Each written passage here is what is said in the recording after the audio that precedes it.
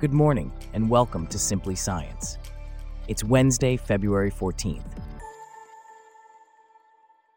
On today's show, Science's Valentine, a new hydrogel offers hope for mending broken hearts, and Chinese scientists have developed a gene editing tool that simplifies the process in plants.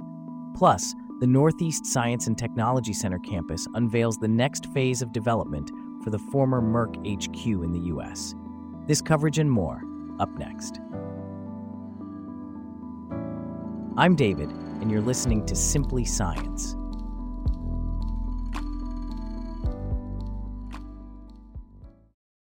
We start off with a groundbreaking development where scientists have created a gel derived from wood pulp that can repair damaged heart tissue and enhance cancer treatments.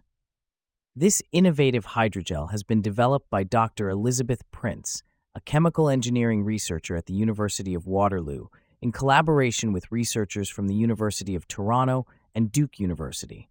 Here to delve into this further is Michael, a correspondent for Simply Science. Can you tell us more about this hydrogel and its potential applications? Certainly, David.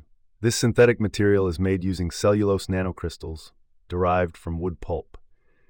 It's engineered to replicate the fibrous nanostructures and properties of human tissues, thereby recreating its unique biomechanical properties. One of the key applications of this hydrogel is in the field of personalized cancer treatment. That's fascinating. Can you elaborate on how this hydrogel can be used in cancer treatment? Dr. Prince has used these human tissue mimetic hydrogels to promote the growth of small-scale tumor replicas derived from donated tumor tissue. These tumor organoids can be used for drug testing, potentially allowing researchers to develop personalized therapies for a specific patient. The idea is to test the effectiveness of cancer treatments on these mini tumor organoids before administering the treatment to patients. That's a significant advancement in personalized medicine. But I understand this hydrogel also has potential in tissue regeneration, particularly for heart tissue. Can you tell us more about that? Dr. Prince's research group is developing similar biomimetic hydrogels for regenerative medical applications. The aim is to use injected filamentous hydrogel material to regrow heart tissue damaged after a heart attack. The nanofibers in the hydrogel act as a scaffolding for the regrowth and healing of damaged heart tissue. This approach is unique as most gels currently used in tissue engineering or 3D cell culture don't possess this nanofibrous architecture. What's next for this research? The next step in Dr. Prince's research is to use conductive nanoparticles to make electrically conductive nanofibrous gels. These could potentially be used to heal heart and skeletal muscle tissue, further expanding the potential applications of this innovative hydrogel. Michael, thank you for the insights on the promising development in regenerative medicine and personalized cancer treatment. In a similar vein of scientific breakthroughs, Chinese scientists have developed a new approach to gene editing in plants that could significantly simplify the process.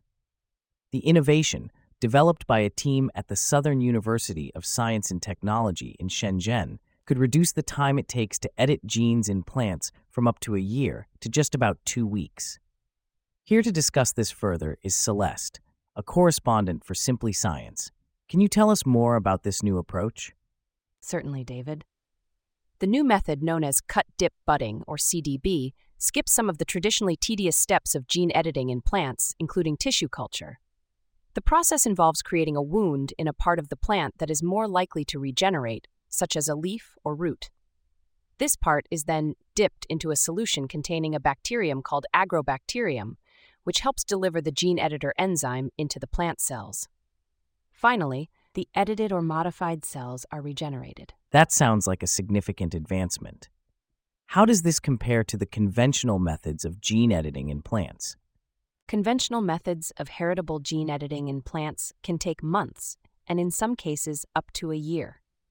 These methods require tissue culture, where edited cells are exposed to various hormones and then induced to acquire specialized structures and functions before developing into whole plants capable of producing offspring. This process is known to be tedious and inefficient. The new CDB method, on the other hand, could reduce this process to about 2 weeks. And what impact could this have on the use of gene editing in plants? Gene editing in plants has led to a number of revolutionary achievements, such as increasing crop yields and breeding seeds more resistant to disease and adaptable to adverse environments. However, the process has been limited by the difficulty of delivering the editors into cells to be modified more efficiently. This new method could significantly lower the threshold for gene editing and increase its efficiency, potentially leading to even more advancements in the field. Has this new method been tested on any specific plants? Yes, the scientists applied the method to Taraxacum coxsages, a plant that has been widely studied for its excellent natural rubber production. However, the team has tested the technology on more than 20 plant species, and they believe it has the potential to become a general-purpose approach. What has been the response from the scientific community to this new method? The researchers' first paper introducing the method was published in late 2022 and has drawn a lot of attention from peers, leading to the publication of many follow-up papers. However, further investigation is needed in these early stages of the method's development to evaluate its potential impact on plant research and agricultural production. Thanks for that update, Celeste. Now, shifting our focus to the world of biotechnology, Onyx Equities, the managing member of the joint venture that owns the Northeast Science and Technology NEST Center, has announced the next phase of the campus's evolution into an international life science and biotechnology hub. They are teaming up with Outshine Properties to renovate and lease the NEST campus. Here to discuss this further is James, a correspondent for Simply Science. Can you tell us more about this partnership and what it means for the NEST Center? Certainly, David. After purchasing the property from Merck in 2023, Onyx Equities is now partnering with Outshine Properties to implement a strategy for renovating and leasing the NEST campus. This strategic partnership aims to transform the NEST Center campus into a global epicenter for biotechnology. What does the NEST Center currently offer, and how will these renovations enhance its capabilities? The NEST Center is already quite impressive. It spans over 100 acres and includes 2 million square feet of existing facilities. This includes 1.4 million square feet of state-of-the-art laboratories and biomanufacturing facilities, 500,000 square feet of Class A professional office space, an existing vivarium, and over 30 acres of redevelopment opportunities. The renovations will kick off with the 280,000 square foot pilot research and development plant, which is specifically tailored to meet the unique needs of life science companies, especially those engaged in biomanufacturing. And what about prospective tenants? What can they expect from the NEST Center? Prospective life science tenants, particularly those involved in cutting-edge research such as cell, gene, and immunotherapy, will find an environment that can meet their specialized requirements. The campus also offers robust utility infrastructure capable of supporting advanced data storage and processing capabilities. This allows organizations the opportunity to leverage technology such as AI for their research and development. What's next for the NEST Center after these renovations? In the coming year, the campus will host its first ever life science conference in partnership with Bisno. This conference will bring together life science real estate professionals for transformative discussions and unparalleled insights, setting the stage for exploration of innovation within the life sciences industry. Thanks for that report, James. It's always exciting to hear about new scientific developments. In a similar vein, let's turn our attention to a new analysis from researchers in Canada and Norway. This study suggests that quitting smoking at any age can add years to a person's life expectancy. The research, which tracked the health of nearly 1.5 million adults over 15 years, found that smokers who quit for up to a decade could hope to live nearly as long as someone who has never smoked. Bella, a correspondent for Simply Science, is here to discuss this further. Bella, can you tell us more about this study and its findings? Certainly, David. The study found that quitting smoking is incredibly effective in reducing the risk of death, and the benefits can be seen quite quickly. If a person stops smoking for fewer than 3 years, they can potentially avert 5 years of life lost. If they can quit for a decade, they can potentially avert a decade of life lost. The younger a person is when they quit, the greater the increase in their life expectancy. That's quite remarkable. What were the specific health risks associated with smoking that were studied?